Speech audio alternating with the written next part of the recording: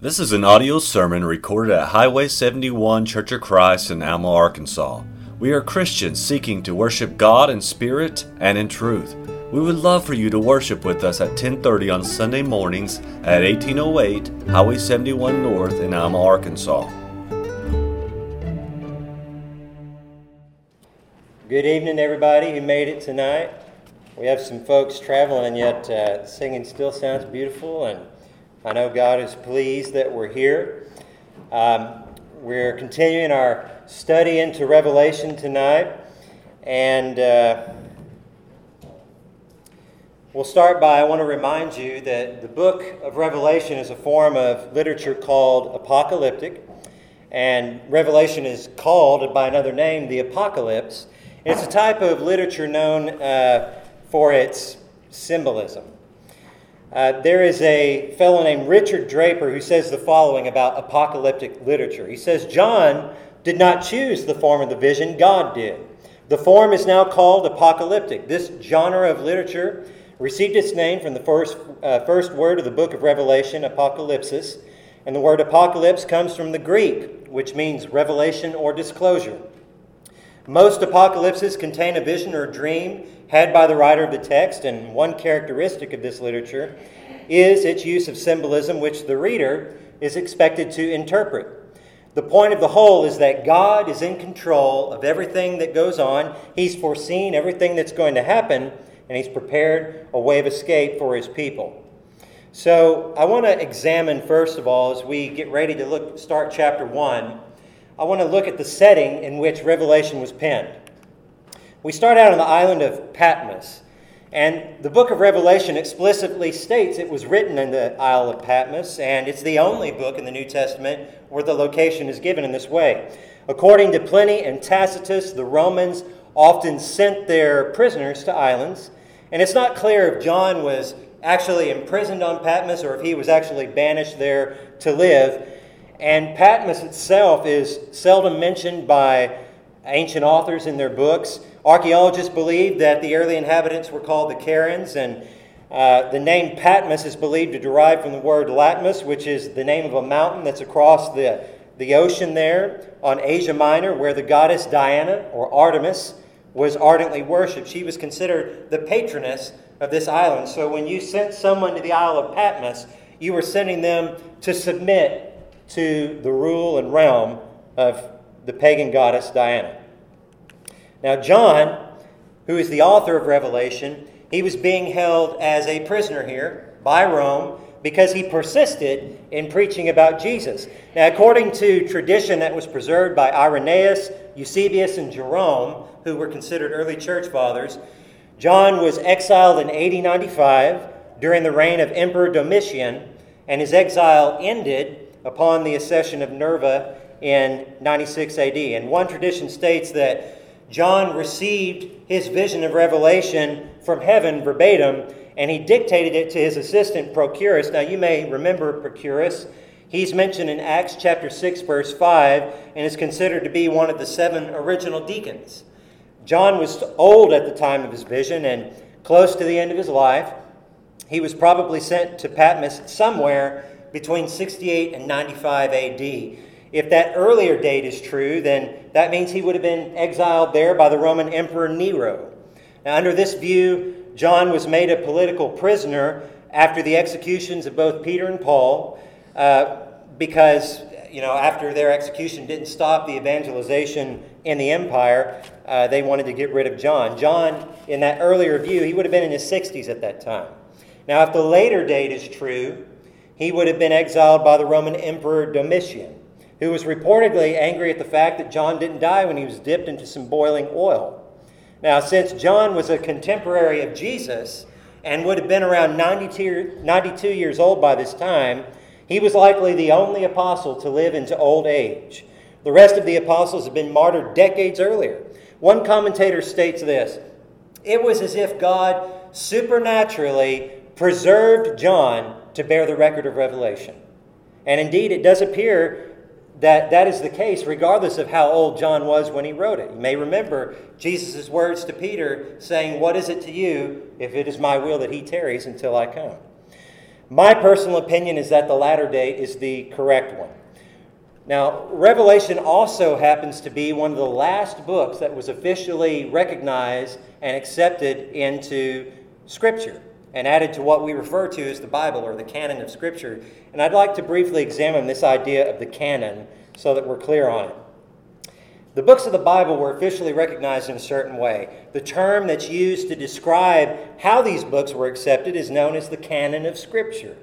The word canon in the Greek is a straight rod in the widest sense, and it's a rule in the widest sense, and especially as it's used in the phrases the rule of the church, the rule of faith, the rule of truth. Canon is a term that refers to the rule of law that's used to decide whether or not a book measures up to a standard, and in the case of the Bible, the canon refers to which books met the standard to be considered the inspired Word of God. Now, the first direct application that we have historically of the term canon being used is found in the verses of Amphiphilocus from 380 A.D.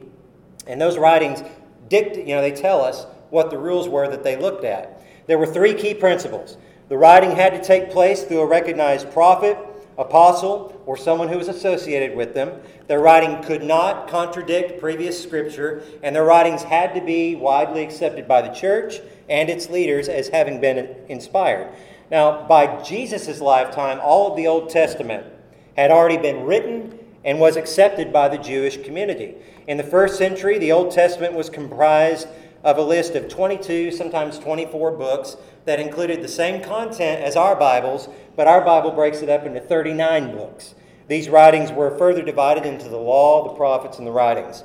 The New Testament includes 27 books that have been recognized as part of the canon of Scripture, and almost all of these books were noted as authoritative in the church from the earliest times. That would be the mid-first century to the early second century. So the Bible's old. It traces all the way back to the very beginning. And we're talking specifically the New Testament. It's not a recent creation. By the middle of the third century, the full list of inspired writings was completely determined. It was during this time that the first existing New Testaments began to appear. In total, the church has affirmed 66 canonical books of the Bible. I point that out because the Catholic Church recognizes some additional books called the Apocrypha that are not considered by the rest of Christendom as canonical. In each case, authorship was always connected to an apostle or an associate of an apostle or a family member of Jesus. And each was widely accepted within the early church. Now, it's important to note that Scripture was not made canonical by the act of any council. You'll hear about these councils that did this and that in the early church.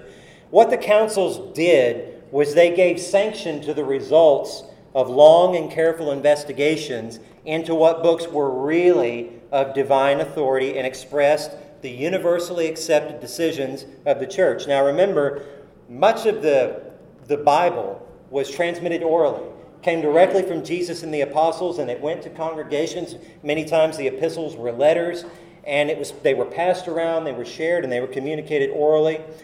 And as they were written down, they had to be examined for accuracy.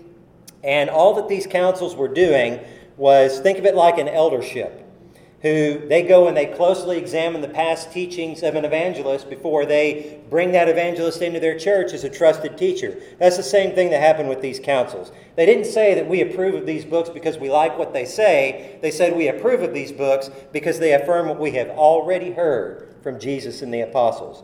Now, if that's the case, what took so long for Revelation to be accepted in the Bible? The story of the book of Revelation is not what one would normally expect. You had certain books that were not accepted right away. They started out with kind of a lukewarm reception, and then it built over time. But Revelation initially had a very strong support, and then centuries later, it came under attack. So the main points is early on, people liked the book. Later on, there were objections. These objections were not driven by historical matters, however, and they were eventually resolved. That's a whole study that you can get into. We're not going to do that tonight, but I just want to note that ultimately Revelation was admitted into the Bible as inspired Scripture primarily because it did not contradict Scripture. It supported and coincided with, in particular, the Old Testament, the book of Daniel and Isaiah and others. And the church fathers, those people who were members of the church, who were contemporaries of the actual living apostles, it was seen as something that they affirmed. So we trusted that they had been close enough to the source that we could trust it. And furthermore, they all believed that it was the Apostle John, the son of Zebedee, John the Apostle, who wrote it. So just bear in mind that this Bible that we have, it was written early, it was determined early, and it's been unchanged since those times. We can confidently accept the Bible today as God's Word, and that includes Revelation, despite the fact that you're going to come across people who may argue that it's not worthy to be in the Bible. Now, the primary reason we can accept the Bible is because we understand it to be the inspired Word of God. We're told in 2 Timothy 3:16 that all Scripture is given by inspiration of God. And that Greek word that's translated inspiration is theopnestos, which means divinely breathed in or given by inspiration of God. Dr. Arnold Fruchtenbaum correctly states that based on this definition, inspiration is really outspiration. God outbreathed the Scriptures through human writers who essentially inhaled the Word of God as God exhaled it. Peter in 2 Peter 1 verses 20 through 21 says, "Knowing this, that no prophecy of the Scripture is of any private interpretation, for the prophecy came not in old time by the will of man, but holy men of God spake as they were moved by the Holy Ghost." What does Peter mean here by holy men of God spake as they were moved by the Holy Ghost? Well, the Greek word for moved is the same word used in Acts 27 verses 15 and 17 to refer to a ship being borne along by the wind. And when Peter says that the prophecy came not by the will of man, he means that God oversaw the inspiration process to the extent that everything God wanted written down was written, and no human addition, deletion, or error crept in. So with this in mind, we can conclude that every author of the Bible, whether it be prophets, compilers, teachers, or researchers, they were borne along by the Holy Spirit of God as they wrote. God inspired them. He outbreathed His desired message into the men who did the writing, just as the wind catches the sail of a ship. The end result is that every single word on the pages of your Bible matters.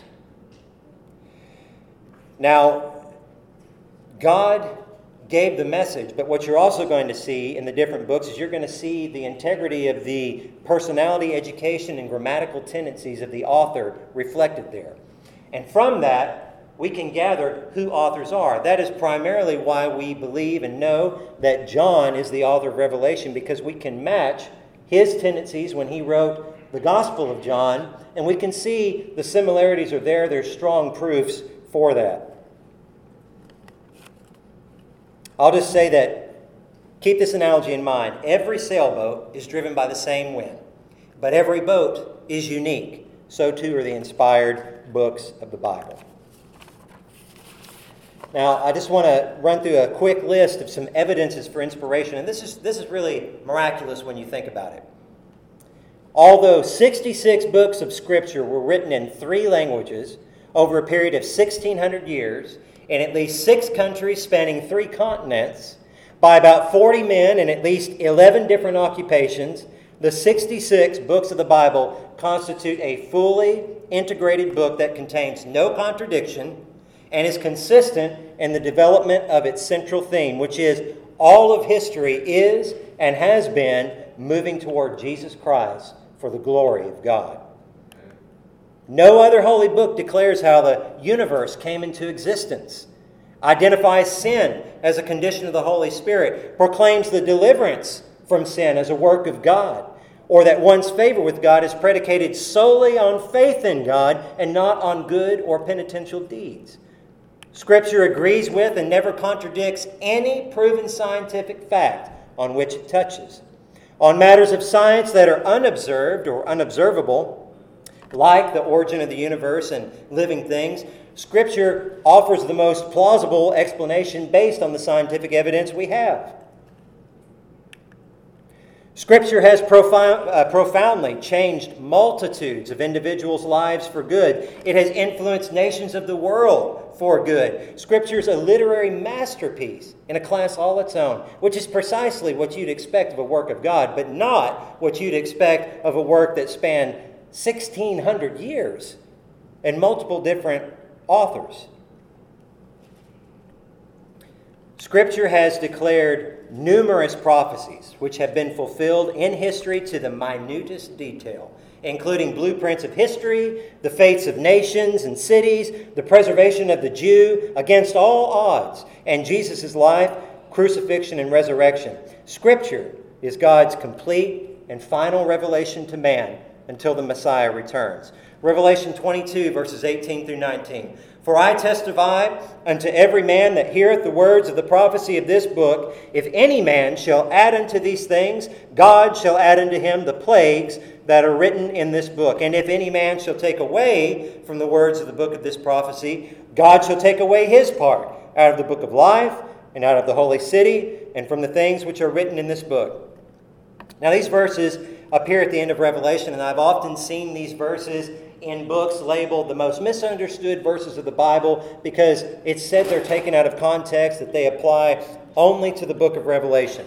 And it is true that they apply to the book of Revelation. They're found in the book of Revelation. But also bear in mind that since Revelation alludes to Old Testament prophecies all the way from Genesis to Malachi, and to the core teachings and prophecies of the New Testament from Matthew to Jude, and it marries the whole Bible together, that it follows that this warning against adding to or taking away from the book also can apply to the rest of Scripture.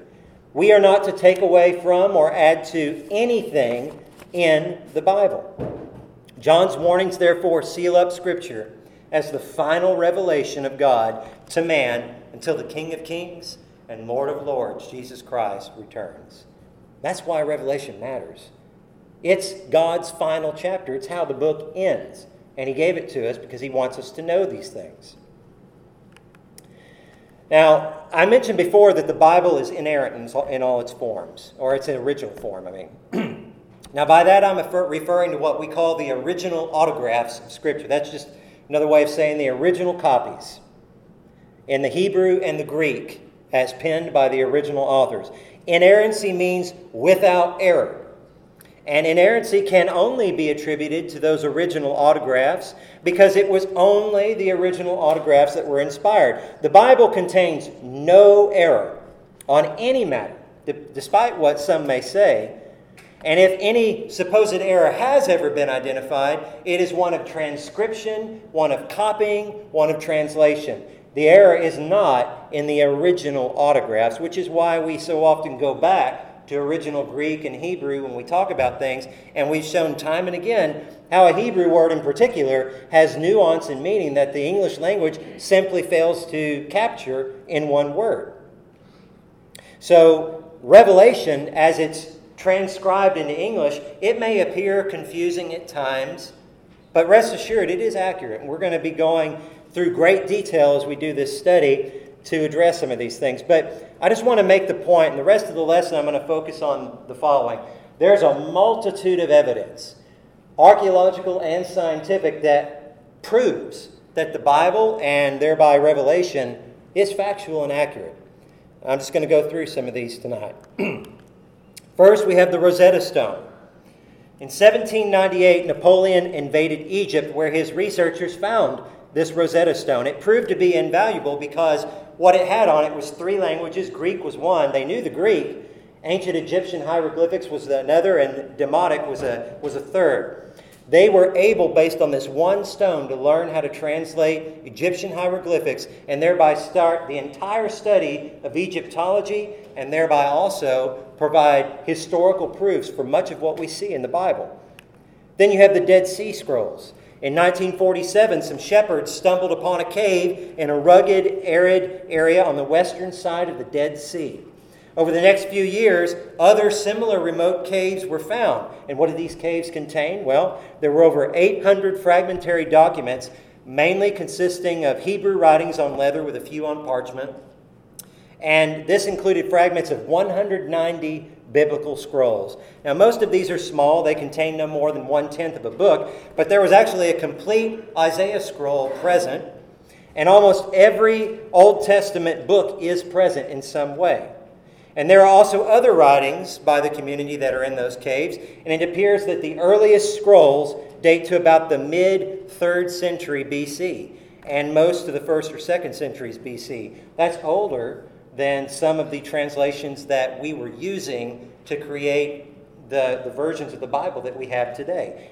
Now, the interesting thing, perhaps the greatest contribution to this find, is our understanding of the transmission of the biblical text. What we were able to see is that the differences between these much older documents and what we have in our Bible are very minimal. And the few things that are there, they don't affect the meaning of the text at all. So, this is just incredible that you have these ancient things that are found that are verifying the validity of the Bible. Next, you have the Tel Dan inscription. In 1993, excavators at Tel Dan uncovered an inscription with the word BYT, DWD on it, and they convincingly argued that that word means House of David and dates to the 9th century BC. That's old. The inscription had been sealed by a later Assyrian destruction that was dated to around 733 to 722 BC. Now, there was an ash layer covering these things.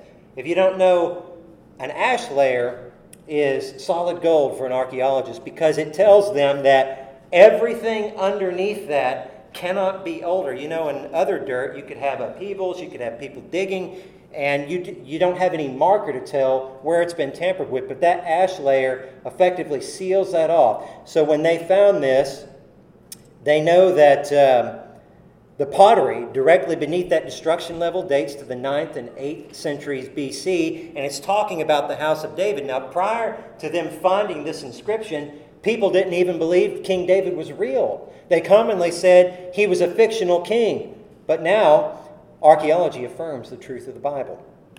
Next, you have the Ketef Hinnom scrolls. In 1979, Israeli archaeologist Gabriel Barkay was excavating a burial cave at Ketef Hinnom, just southwest of Jerusalem. Now, this tomb was typical of the late Iron Age, which was the late 7th century BC.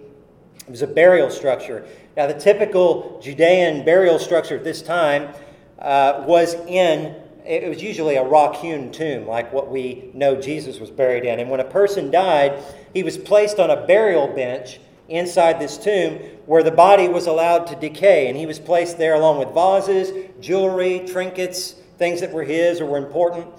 And when that body fully decayed, then they took the bones of the person, they placed them in a box that was underneath the burial bench. Well, this team found that box, and they excavated it, and they came upon 2 small silver scrolls. And since the scrolls were metal, they had a difficult time unrolling them, as you can imagine, and deciphering their text. They began with the larger of the 2 scrolls, which took 3 years. Can you imagine spending 3 years unrolling a scroll? But when they got it undone, it measured about, 3 inches. And when they finished, they noticed there was very delicate writing written on that silver. And the very first word they found was Yahweh, which is a name for God. After much work, they were able to read the entire scroll, and it happened to contain the entire priestly benediction from Numbers chapter 6. Now, these 2 scrolls are relatively unknown, but they can be seen today in the Israel Museum in Jerusalem. They are the earliest known citations of biblical texts in Hebrew. They predate even the earliest Dead Sea Scrolls by nearly 400 years. We're going way back in time, showing proof that the Bible is accurate here, all the way back to the late 7th century BC. Next, you have the Moabite stone. In 1868, a missionary in Jerusalem found a stone tablet for sale that appeared to be from ancient times. So what do you do when you find a priceless ancient artifact? Well, you break it into pieces so you can sell the pieces for more money than the whole, right? That's what they did. Unfortunately, a copy of the tablet was made prior to the break, and this copy is in the Louvre in France today. On the tablet is a text written in Moabite dating to the 9th century BC, back during the time of King David. Around that time. It was perhaps a victory stone that was erected by King Mesha to commemorate his military achievements. And the text begins, I am Mesha, son of Chemosh, king of Moab. Again, people didn't even believe that Moab existed as a nation. Here you have it. Prominent in the text is the king's version of a war fought with Israel in 850 BC. This is interesting because we're told that scroll tells us that Moab rebelled against King Jehoram, who was the son of the wicked king Ahab of the northern kingdom of Israel. And this was soon after the death of Ahab. Now, of particular interest is that the Bible records this very same incident in 2 Kings chapter 3. But they're two different versions. The Moabite tablet here, or stone, tells the story of the victories of the Moabite king against the Israelites, while the story in Kings, the book of Kings, tells about the Israelites' successful counterattacks. Isn't that great? You get two sides of the story there, and we prove another text of the Bible. Next, we have the Lachish letters. In the 1930s, J.L. Starkey excavated the site of Lachish. He discovered a layer of debris heavily destroyed and burned with fire at the hands of the Babylonians under Nebuchadnezzar in 589 to 588 BC. Starkey unearthed 18 ostraka, or inscriptions, written in ink on pottery shards. Now, these are generally dated to immediately prior to the destruction of Lachish. And the interesting thing is what's written on there. It's correspondence between these two military leaders. And Lachish and another town called Azekah were basically, prior to the Babylonian captivity, they were in this valley, one on the other side. And Lachish would watch for these signal fires from Azekah, however you say it. And they knew that if those signal fires went out, that the Babylonians were then going to come and attack them. And so this is saying, I can still see the fires of Azekah. As long as Azekah's fires keep burning, the king of Lachish knew that the city still stood. And then there's the fascinating story of Hezekiah's tunnel.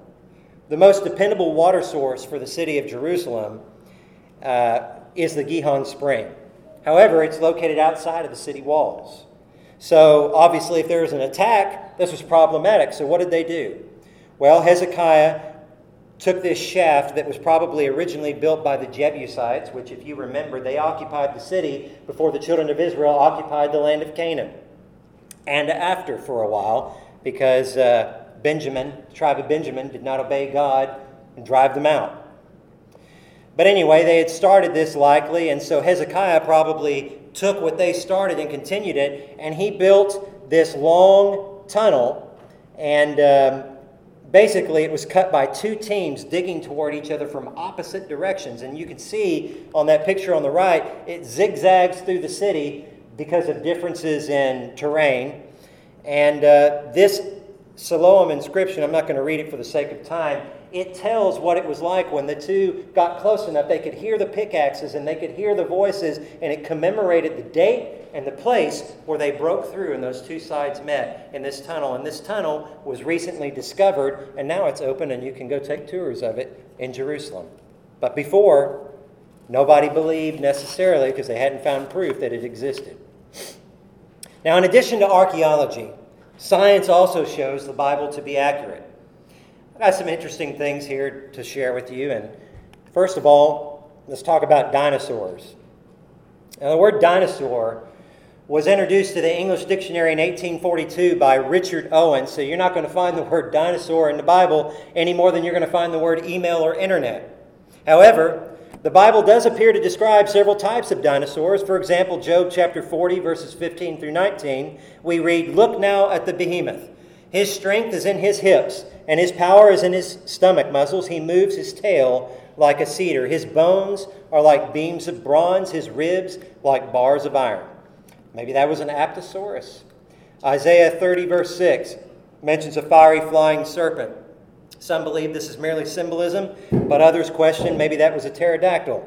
And then there's the famous reptile in the sea, Leviathan, mentioned in Job 41 and Isaiah 27, verse 1. Perhaps that was a mosasaur. One of the most astounding recent developments in science as it relates to dinosaurs, however, is not that. It is unfossilized dinosaur bones. Intact dinosaur DNA.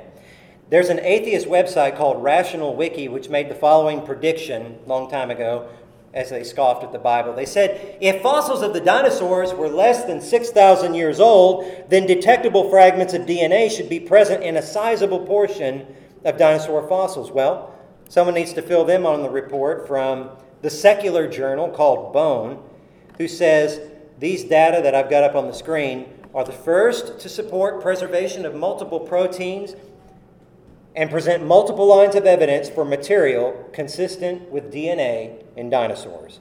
There's long been evidence of dinosaurs and man living alongside each other, footprints, etc. And this discovery of dinosaur protein and DNA directly contradicts what's become an almost religious belief that dinosaurs are millions of years old. And what about the age of the earth and the universe? For quite some time, secular media, schools, and universities have successfully sold to the public that the earth and universe are billions of years old. They state it like they went to the beginning and saw it. That's how sure they are. But many of us have never heard about the overwhelming contradictory evidence. The text in Genesis chapter 1 and the genealogies in the Bible portray a 6,000 to 10,000 year old earth and universe, if you take it literally. Because many Christians simply assume that the established long ages are true, they have in fact compromised the text in Genesis by claiming it allows for millions of years. And there's many theories on that we could go over. It's an interesting study. But I believe that the Bible, I've said it before, to allegorize the Bible is a dangerous thing. There are parts of the Bible that are allegory, that are metaphorical, that are symbolic.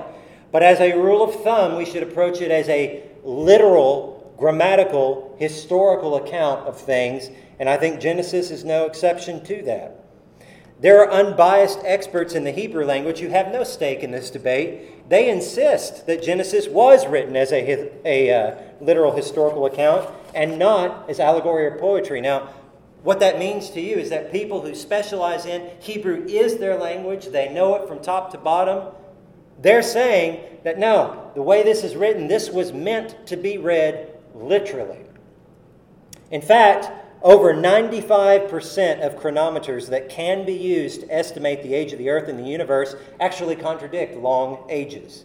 This includes chronometers like the mitochondrial clock, which dated Eve to 6,000 years ago. And what I have on the screen is the comprehensive helium in zircon multi-year experiment that also dated the earth to approximately 6,000 years. And then there's the fact that radiocarbon, or C14, that everybody uses to create the dates, it's found everywhere it's not supposed to be, including in diamonds, which are the hardest substance known and hence are very likely to get contaminated. And something significant about C14 is it has a relatively short life. Its half-life is 5,730 years. So what that means is that we shouldn't find it in anything older than 50,000 years, but diamonds are supposedly, we're told, 1 to 3 billion years old. So why do we detect 10 times more C14 than we should expect? What about the Earth's shape? People who believe in the Bible are flat earthers. Many skeptics say that the Bible, in fact, says the Earth is flat. Well, this could not be any further from the truth. Let me show you. First of all, note that there is not a single passage in the Bible that plainly states the Earth is flat. But before the ancients declared that the earth was spherical, Isaiah wrote, "It is he who sits above the circle of the earth," Isaiah 40, verse 22. In addition, from Job 26, verse 7, "He stretches out the north over empty space. He hangs the earth on nothing." Did you know that just last century, scientists believed space consisted of a hypothetical substance called ether? We're not talking about the chemical, it's hypothetical. And while Isaiah was out here declaring that the earth was round and that the universe has planets suspended in it, the rest of the pagans at that time believed in such things as a mythical Atlas character who supported the pillars that held the heaven and the earth apart and carried the earth around on his shoulders. Meanwhile, in Job 26, verse 7, we see something really interesting. Remember, I read that verse. He stretches out the north over empty space. Did you know that scientists have found a huge hole in space in the direction of the northern hemisphere? That empty space that God stretches out over. And this is in Job, the oldest book in the Bible. Next, you have the hydrologic cycle. The circulation and conservation of Earth's water is called the hydrologic cycle. and it's accurately portrayed in several passages of the Bible. But by scientists' view, this is all new information. Listen to the following. He draws up the water vapor and then distills it into rain. The rain pours down from the clouds and everyone benefits. That's Job, again, 36, verses 27 through 28.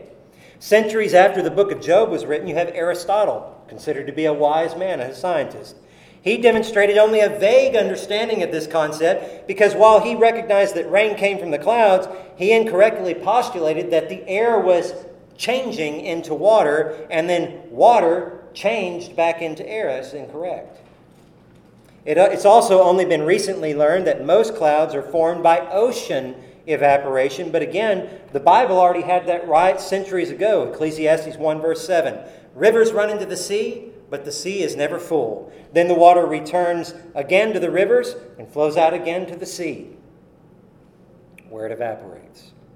The complex nature of how water is supported in the clouds, despite being heavier than air, is clearly implied in the question of Job 37 verse 16, where Job is asked, "Do you know how the clouds are balanced, these wondrous works of him who is perfect in knowledge?"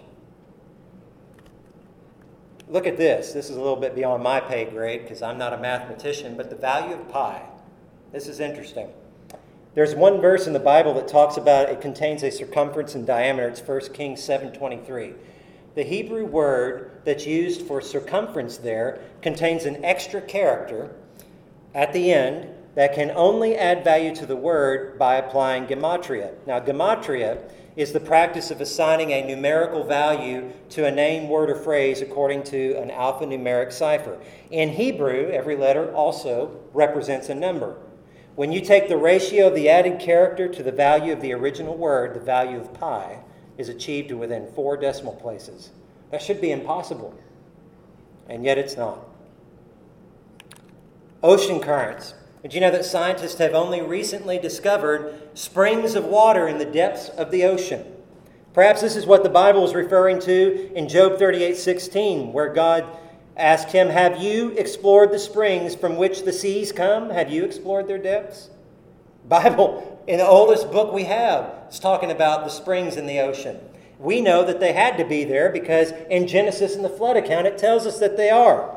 But it took a long time for the world and the scientists to catch up and see it with their own eyes. Researchers at NASA's Ames Research Center confirm that every element in man, in your body, can be found in the soil, which prompted one of their scientists to say, the biblical scenario for the creation of life turns out to not be too far off the mark. Isn't that interesting? What about the gravitational properties of constellations? God asked Job, "Can you direct the movement of the stars, binding the cluster of Pleiades or loosening the cords of Orion?" That's Job 38, verse 31. In the last century, astrophysicists have discovered that the stars of Pleiades move in unison with one another because they're gravitationally bound to one another. They've also discovered that the stars in the belt of Orion are free agents, and they are not gravitationally bound. And interestingly, the 3 stars that comprise Orion's belt appear to be closer together than the outer stars in the constellation, but they're actually further apart. They appear closer together because of the 2D plane from which we view them. Job has a whole lot of interesting information, doesn't it? What about the vast number of stars in the universe? If you go to Genesis 15:5, Jeremiah 33, verse 23, Hebrews 11, verse 12, you can read that the stars cannot be numbered. Now you may say, well, there's a big number of them, we can't count them, but they could be. Now the Bible says they cannot be. Before the invention of the telescope in 1608, scientists throughout history, including the famous astronomer Ptolemy from 150 AD, taught that the total number of stars in the heavens was under 3,000. Now, on a clear night, with the naked eye, if you go out and you stare up at the stars, you cannot count more than 1,000 stars. But we now know that there are countless billions upon billions of stars in the universe, just as God revealed to us thousands of years ago in the Bible. What about Noah's Ark? We have precise dimensions that are allegorical, supposedly, for Noah's Ark. The dimensions of Noah's Ark as described in the Bible turn out to be ideal for stability. In fact, South Korean architects who examined the dimensions found that the boat was virtually impossible to capsize. It was an engineering masterpiece. Their modeling and analysis found that the Ark could survive waves higher than 30 meters. Now, take note that your normal tsunami, the giant waves, they're normally no more than 10 meters high. The Ark could survive 30 meters. Many other cultures also have flood legends that are similar to the account in the Bible, but their Ark descriptions just are never possible. For example, you see up here the Babylonian Gilgamesh flood legend Ark. It was shaped like a cube. This thing, I saw a video, it was hilarious one time. It showed what would happen with this square thing in the water. Imagine animals and people and food in it. And this thing's just tumbling over and over and over. I wouldn't want to be riding in that. I think it'd defeat the purpose. I would have rather died in the flood than have that happen. It's just not realistic. These are people that caught on to stories of the past, didn't have all the details, and they augmented themselves for their own reasons. But the real story, the story that fits science, is right there in your Bible in Genesis. And what about that global flood? Psalms 104, verse 6, you covered it with the deep as with a garment. The waters stood above the mountain. You know, sea life appears on every mountain range across the whole globe. You can go find seashells in the gravel in your driveway at your house.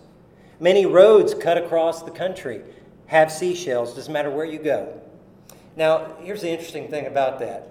Those shells are almost always in the closed position. Now, when you pick a seashell up off the beach and it's in its closed position, that means it's still alive. That's why when you take it back to your hotel room, throw it in the sink to rinse it off, everything starts to stink after a while because the thing dies and then it opens up. If a clam dies, its shell opens. So what this tells us is that all of the sea life all over the globe, up on mountains and whatnot where it's closed, it had to go there alive. It had to get there rapidly. The best explanation for that is that these seashells had a swift ascent through the great flood, through the fountains of the deep being opened up and pushed them up there. Genetics also provides a very strong scientific case for the Bible. I just find this fascinating. There's strong evidence from genetics that shows all humans trace back to the genetic bottleneck that resulted from Noah's flood. The Y chromosome is found only in males. Now, I know this is breaking news for our society today. You can't figure this out anymore. The Y chromosome is only in men. It's only passed down from fathers to sons. That's it. The scientific community confirms that all males trace back to a genetic bottleneck in history referred to as Y chromosomal Adam. Scientists also confirm that there is little variation in that chromosome worldwide, which fits the fact that there would have been only one Y chromosome on the ark, Noah and his 3 sons. And they likely would have had little manipulation, or mutation rather, in a pre-flood era because lifespans were 900 years. Now, in addition to that, secular scientists have also unwittingly confirmed the number of women on the ark by finding 3 main X chromosomes, which are what women have, L, M, and M, or L, M, and N, and some curious sublineages with extreme diversity limited only to Africa. Now, why does that fit the Bible? Well, the X chromosome is only passed down from mother to daughter, and on the ark there were 4 women, Noah's wife and 3 daughters.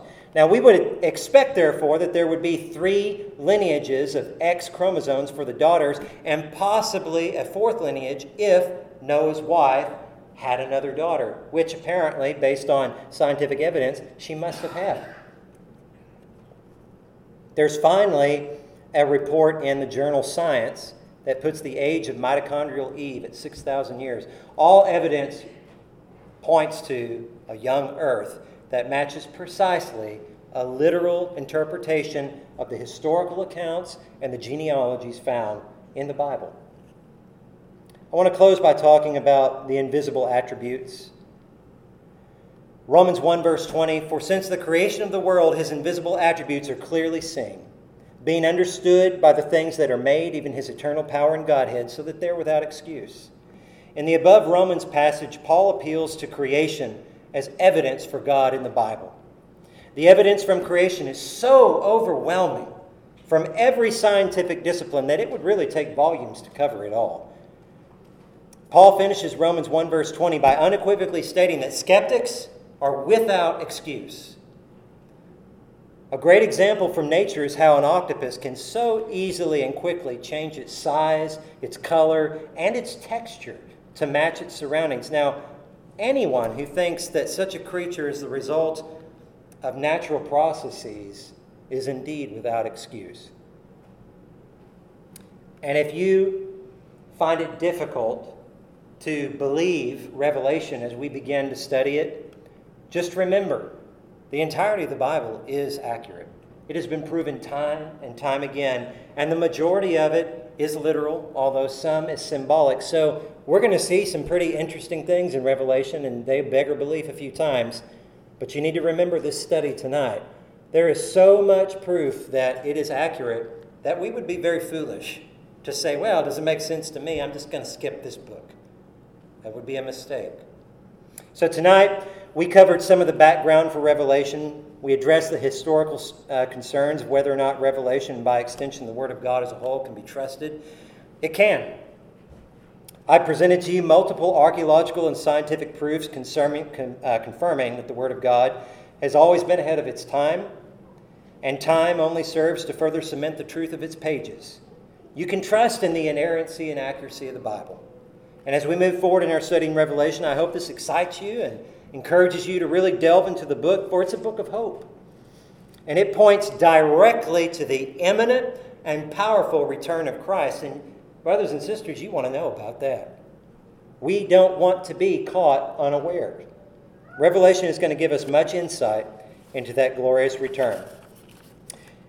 If there is anybody here tonight who has not submitted to the waters of baptism and professed Jesus as your Savior, there's no better moment than now to do so.